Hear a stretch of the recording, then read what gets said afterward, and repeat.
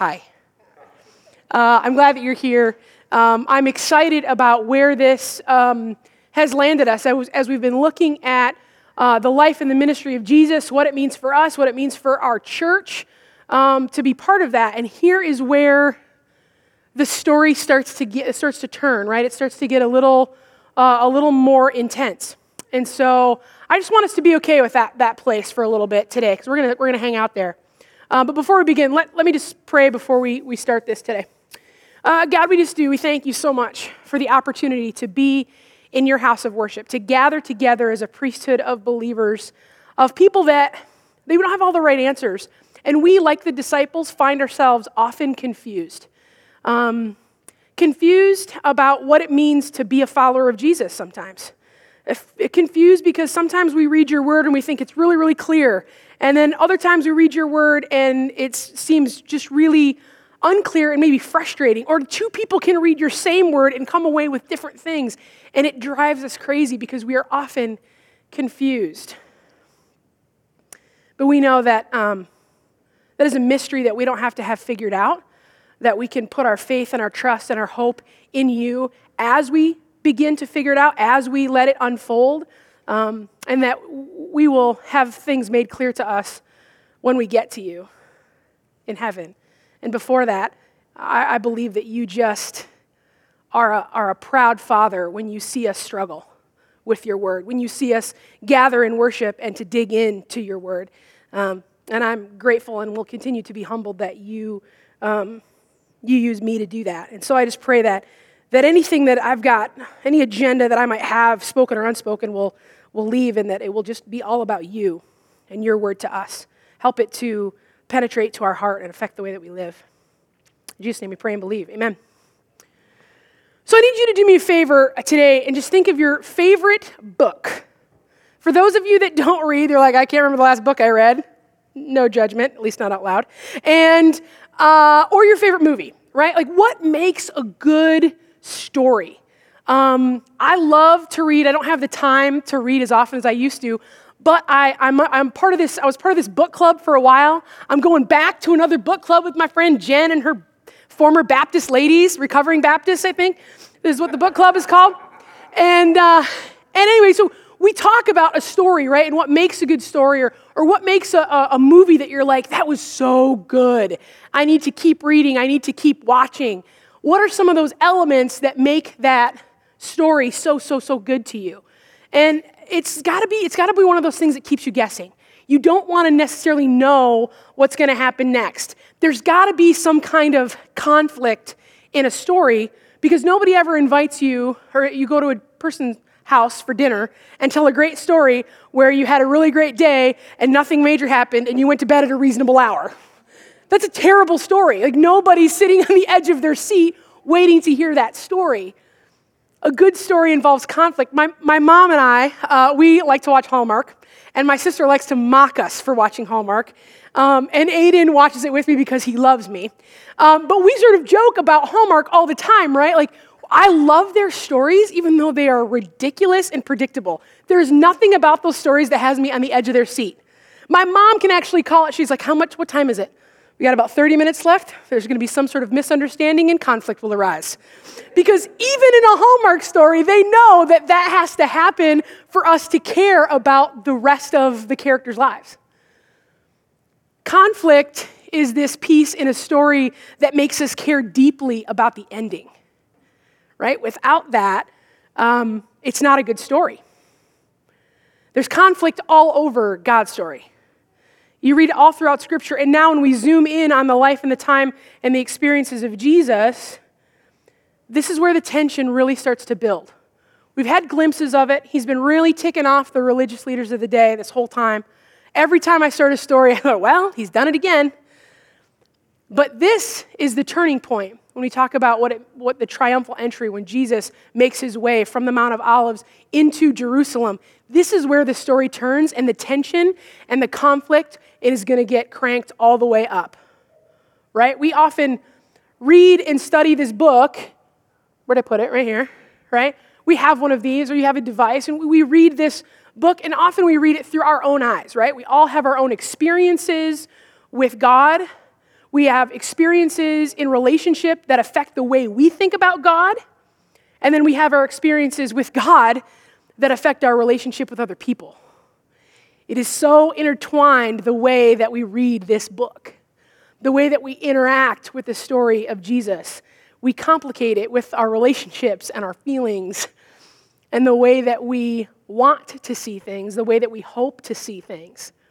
Right? The story is complicated enough on its own, but then we try to overlay our story with God's story, right? Or try to figure out where the two stories intersect so that we can see our part of the larger narrative. And it becomes even more complicated, right? For those of us, we like to see God as a loving father, right? For some of you that grew up in homes where you had one of those, that's a really easy thing for you to do. That my dad was great and wonderful, and so I like to see that about God, about Jesus. He's my father. For those of you that maybe had a terrible relationship with your father, or it's strained, or it was fill in the blank, it can be really difficult, and you don't like to think about God as father, Jesus as father. Maybe for some of you, it's redemptive, though. Like maybe my earthly father wasn't good, but my Father in heaven loves me the way I know a dad should, right? It can be redemptive and healing for you. We see this, and we interact with Scripture, and we interact with God the way our experiences in our lives have shaped us, right? Some of us like to think of God as a protector and a warrior, someone to guard us and swoop in when we need him. We find our strength in who he is, and that's great. We talk about God as our rescuer. Maybe you have this experience where you felt as if you were drowning and God came in and he found you and he brought you out. Right? People who have been following Jesus up to this point in our study of his life and his ministry, they had a good idea. So some people were following him and some people were keeping tabs on him, I'd say. They weren't maybe showing up to everything that he was at, or every speaking engagement, or every gathering. Maybe they didn't see or witness every miracle, but they were in the know because people were starting to wonder, could he be who we think he might be? Could he be this Messiah that was promised and prophesied for forever? Could this be the guy? Because it's starting to sound like maybe this is the guy. Because the Jews had been waiting for this promised King Messiah for a really, really long time. And now, here comes Jesus in from Jerusalem, from the Mount of Olives, which is if you think about it, like the city limits of Jerusalem, right? So he's starting at the top, and then he's coming all the way down and into the city of Jerusalem. People are wondering.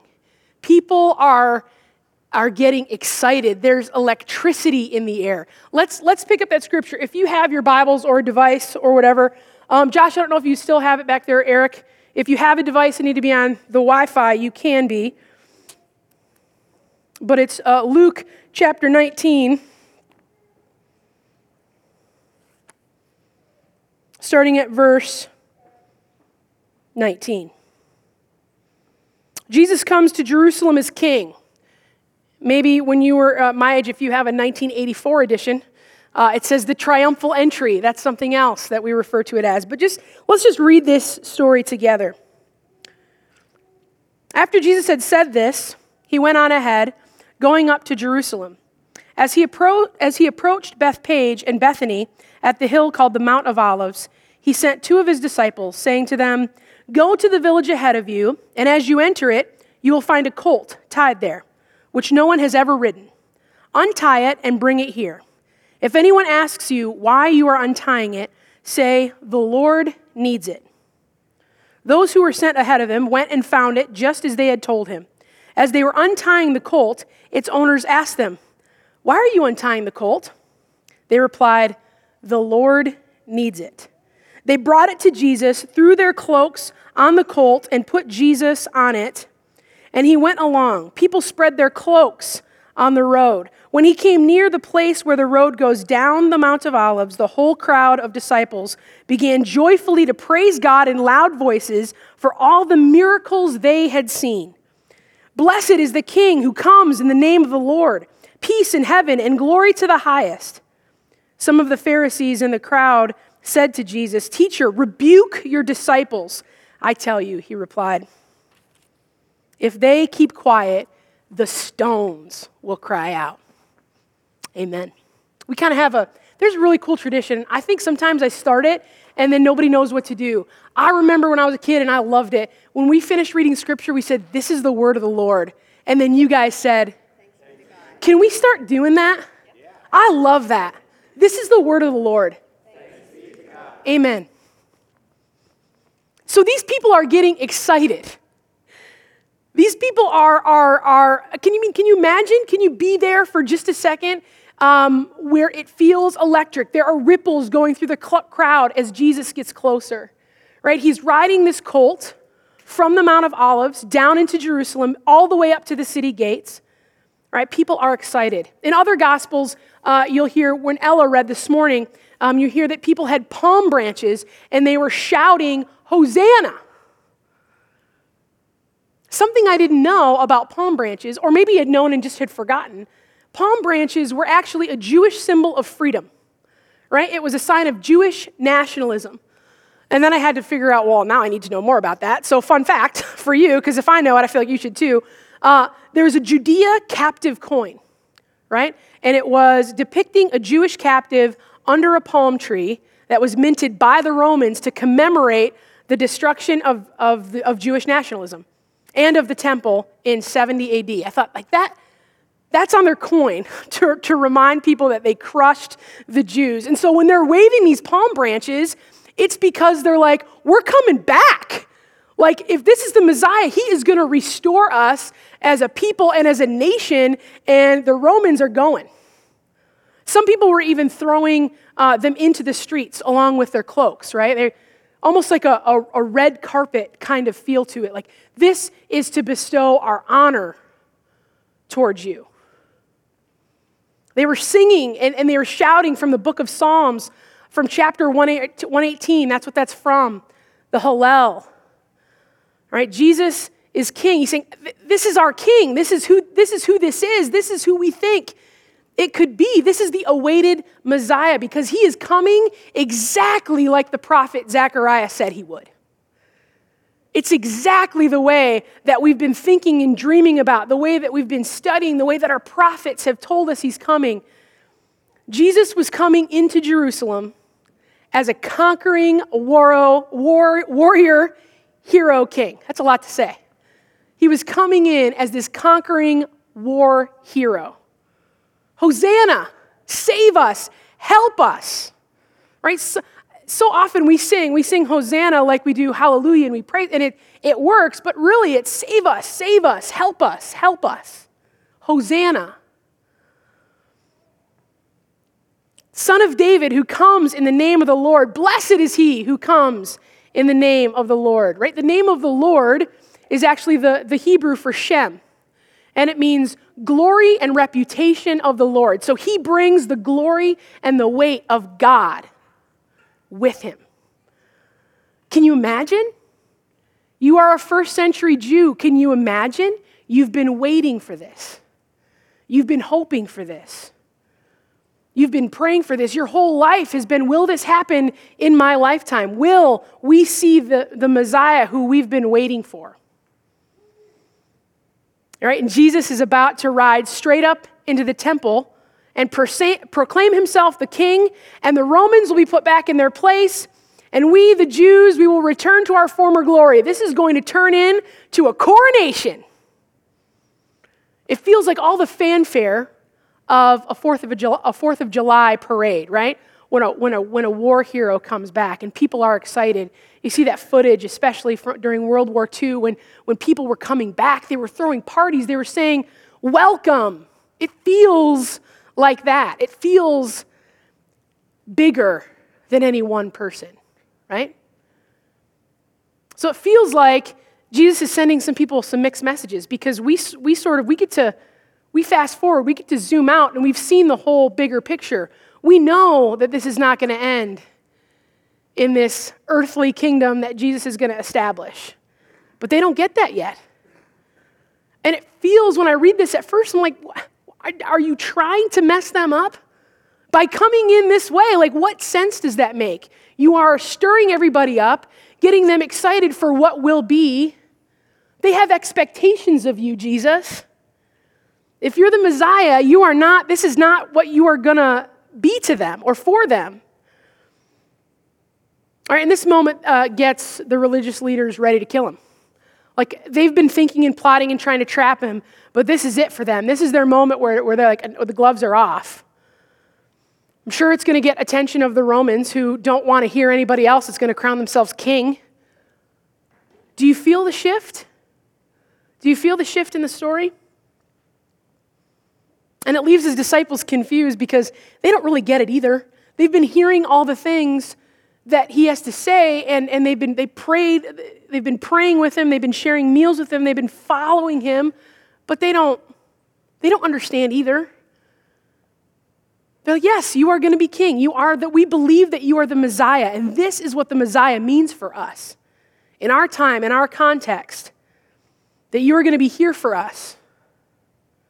They're confused.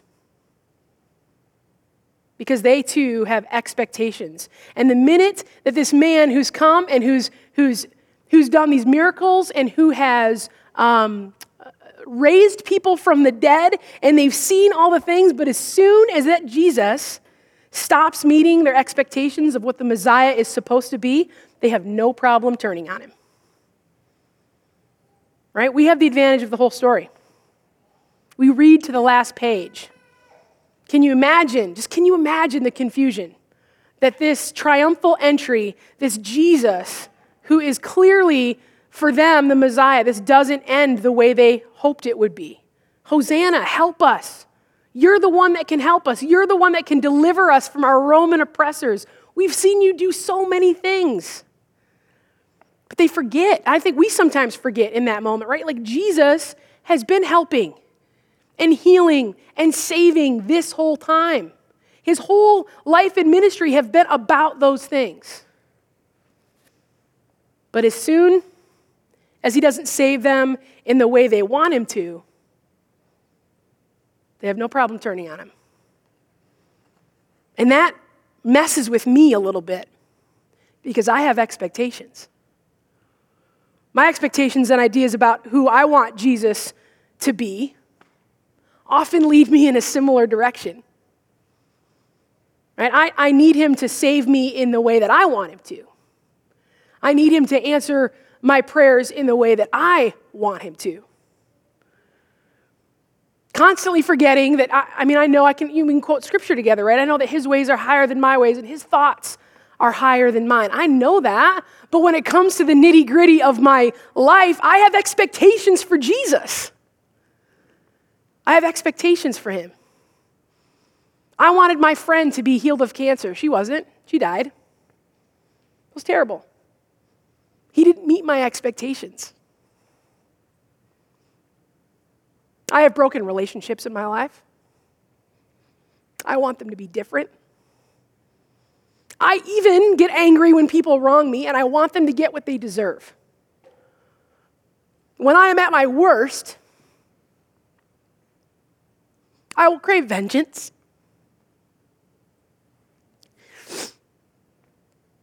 I'm not the only one, right? Right? It can't just be me, right? Like, I have expectations for Jesus. I want things to be the way that I want them.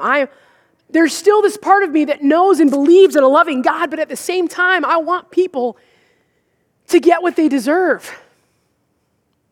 And how do I reconcile that with this Jesus? Because I want my adversaries and enemies to be overthrown. I want my prayers answered the way. Do you ever feel like that? I'm just looking at you, and you're just right here, and you're great. And we had this conversation in worship planning, and I remember what you said. And if I get it wrong, will you correct me? What if Jesus answered my prayers the way that I wanted him to? Right? In that time. Like, how would my life be different if he met every single one of my expectations? And And I don't want that to say that there are things that happen in our lives that are sickness and cancer and diagnosis, and Jesus weeps with us in those things. I don't want to throw little light and fluffy, everything has a purpose and it's all going to make sense, because I just think that's garbage. I don't think that's true. I think that God can make those things good, that we can see the things that he's trying to accomplish sometimes, but we don't always get to see that. And then what do I do with my same expectations? Then who is God to me? Who is Jesus to me in those times where he doesn't meet my expectations? How does our idea of a conquering hero king handle the difficult people in our lives? The people that have hurt you. The people that we maybe think either aren't deserving of our grace and forgiveness. So if that's true for us, then maybe they're not deserving of God's either. Sometimes I'm different, and sometimes I want to say, well, I can't do it, but I know that God can, so they're covered. How does that change when we know the rest of the story, right? Our expectations of God often drive us to misunderstanding of God. Our God didn't send Jesus to conquer people, right? But to bring the kind of justice that we sometimes want, that piece of us that still craves for that. They need to get what they deserve. He's a God that's about grace. It's a love story, right? God sent his son out of his great love for his people. Jesus sent it to us so completely because he loves us. His whole life was about showing us how much he loves us. But that's not always our expectation. We sometimes want more than that. God sent his son out of his great love for his people to empty himself of everything, to be arrested, tortured, beaten, and mocked, to die, to conquer sin and death so that we can live.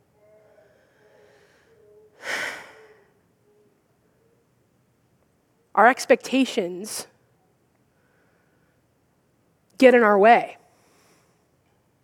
Sometimes even the way that we talk about God is filtered through our own expectations and hopes and how we believe God to be or act, right? I don't think that's human nature, I guess is a better way to say that. I don't think there's anything inherently wrong about that, but we have to make sure that we step back, right?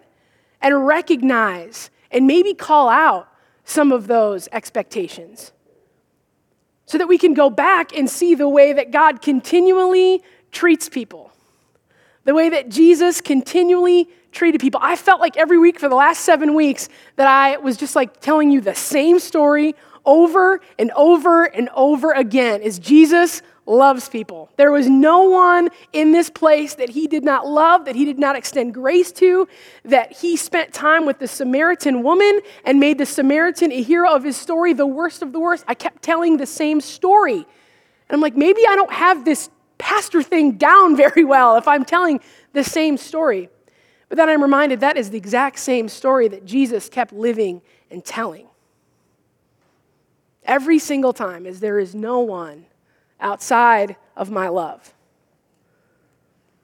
Jesus is love and grace and forgiveness. By his wounds, we are healed, we are reconciled, we are made whole, and we are set free. That's the God who loves us and pursues us. He pursued us all the way to death. And this story is the beginning of the end for Jesus. This is the part where his life becomes and focus all on getting to the cross and to dying for us.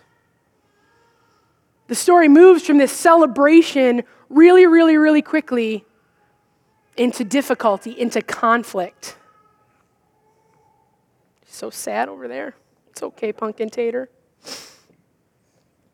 So N.T. Wright says it this way: Are we ready not only to spread our cloaks on the road in front of him, to do the showy and flamboyant thing, but also not follow him into trouble, controversy, trial, and death?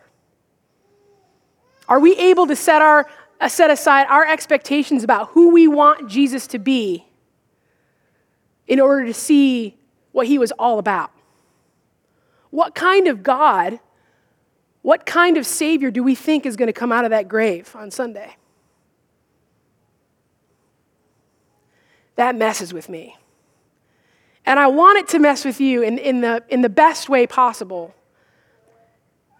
Because what we know about God, what we've been discovering about God and about Jesus and about his great love for us is true every day. But it's our own ideals, it's our own expectations. It's our own way that we've built some of our own walls around bits and pieces and truths of the gospel, and we build towers around that one. And then we go over here and find another truth, and we build some towers around that one. And we've created our own version through our own expectations because they're affected by our relationships, and we know that to be true. So how do we, as individuals, start to move away from that and live into the grace and the mercy and the truth? Because we say it is a part of the fabric and foundation of what it means to be reformed. But we struggle with it when it comes to the way that we live and the way that we interact and the way that we are to people. So this week, I want you to be able to sit in the conflict for a little bit. Sometimes we get really excited in our church, and our churches and in our lives, that we don't like to sit in the uncomfortable. I'm terrible at uncomfortable long silences. I don't like to sit in conflict for long. I want to get there and I want to move past it. But this is a season that we shouldn't do that. We get too close to Sunday, but Sunday's coming. And that's true, and it is, and we're going to gather next week and we're going to celebrate. But in order for that celebration, in order for us to care about how this all ends, we have to sit in that conflict of what Christ has done for us. The way that he loved and the way that he cared and the way that he gave himself up for us as an atoning sacrifice for our sins, so that we are made holy and blameless and pure children of God. And that's true for you, and that's true for people all over. People that we don't know, people that we're going to gather into this place, people that Caitlin meets at Love Inc. And she's going to teach us those same principles. Because that's true for us, here's what it means to treat people with love and respect and with dignity because of who God is in sending his son Jesus. So I'm going to let the band, or in this case, our two friends, also known as the band, come up. But I want to leave us in a place of conflict. I want to leave us in a place when we leave today that feels a little uncomfortable. And I just want to read from the book of Matthew of Jesus' death. And that's where I want to leave us. And it's not going to feel great. But any good story has to sit in the conflict and has to sit in the edge of their seats, because we know the end of the story. But can you imagine not knowing, living it out, waiting, wondering what's going to happen to this Jesus? We thought he was the guy. As they were going out, they met a man from Cyrene named Simon, and they forced him to carry the cross. They came to a place called Golgotha, which means the place of the skull. There, they offered Jesus wine to drink, mixed with gall, but after tasting it, he refused to drink it. When they had crucified him, they divided up his clothes by casting lots, and sitting down, they kept watch over him there. Above his head, they placed a written charge against him. This is Jesus, the King of the Jews.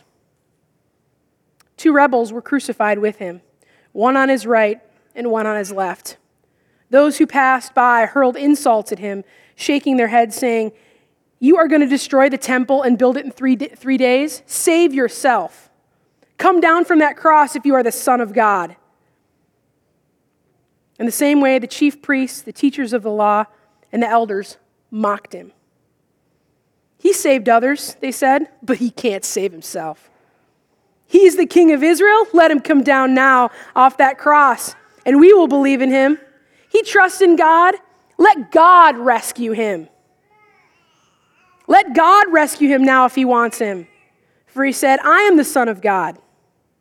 In the same way, the rebels who were crucified with him also heaped insults on him. From noon until 3 p.m, darkness came over the land.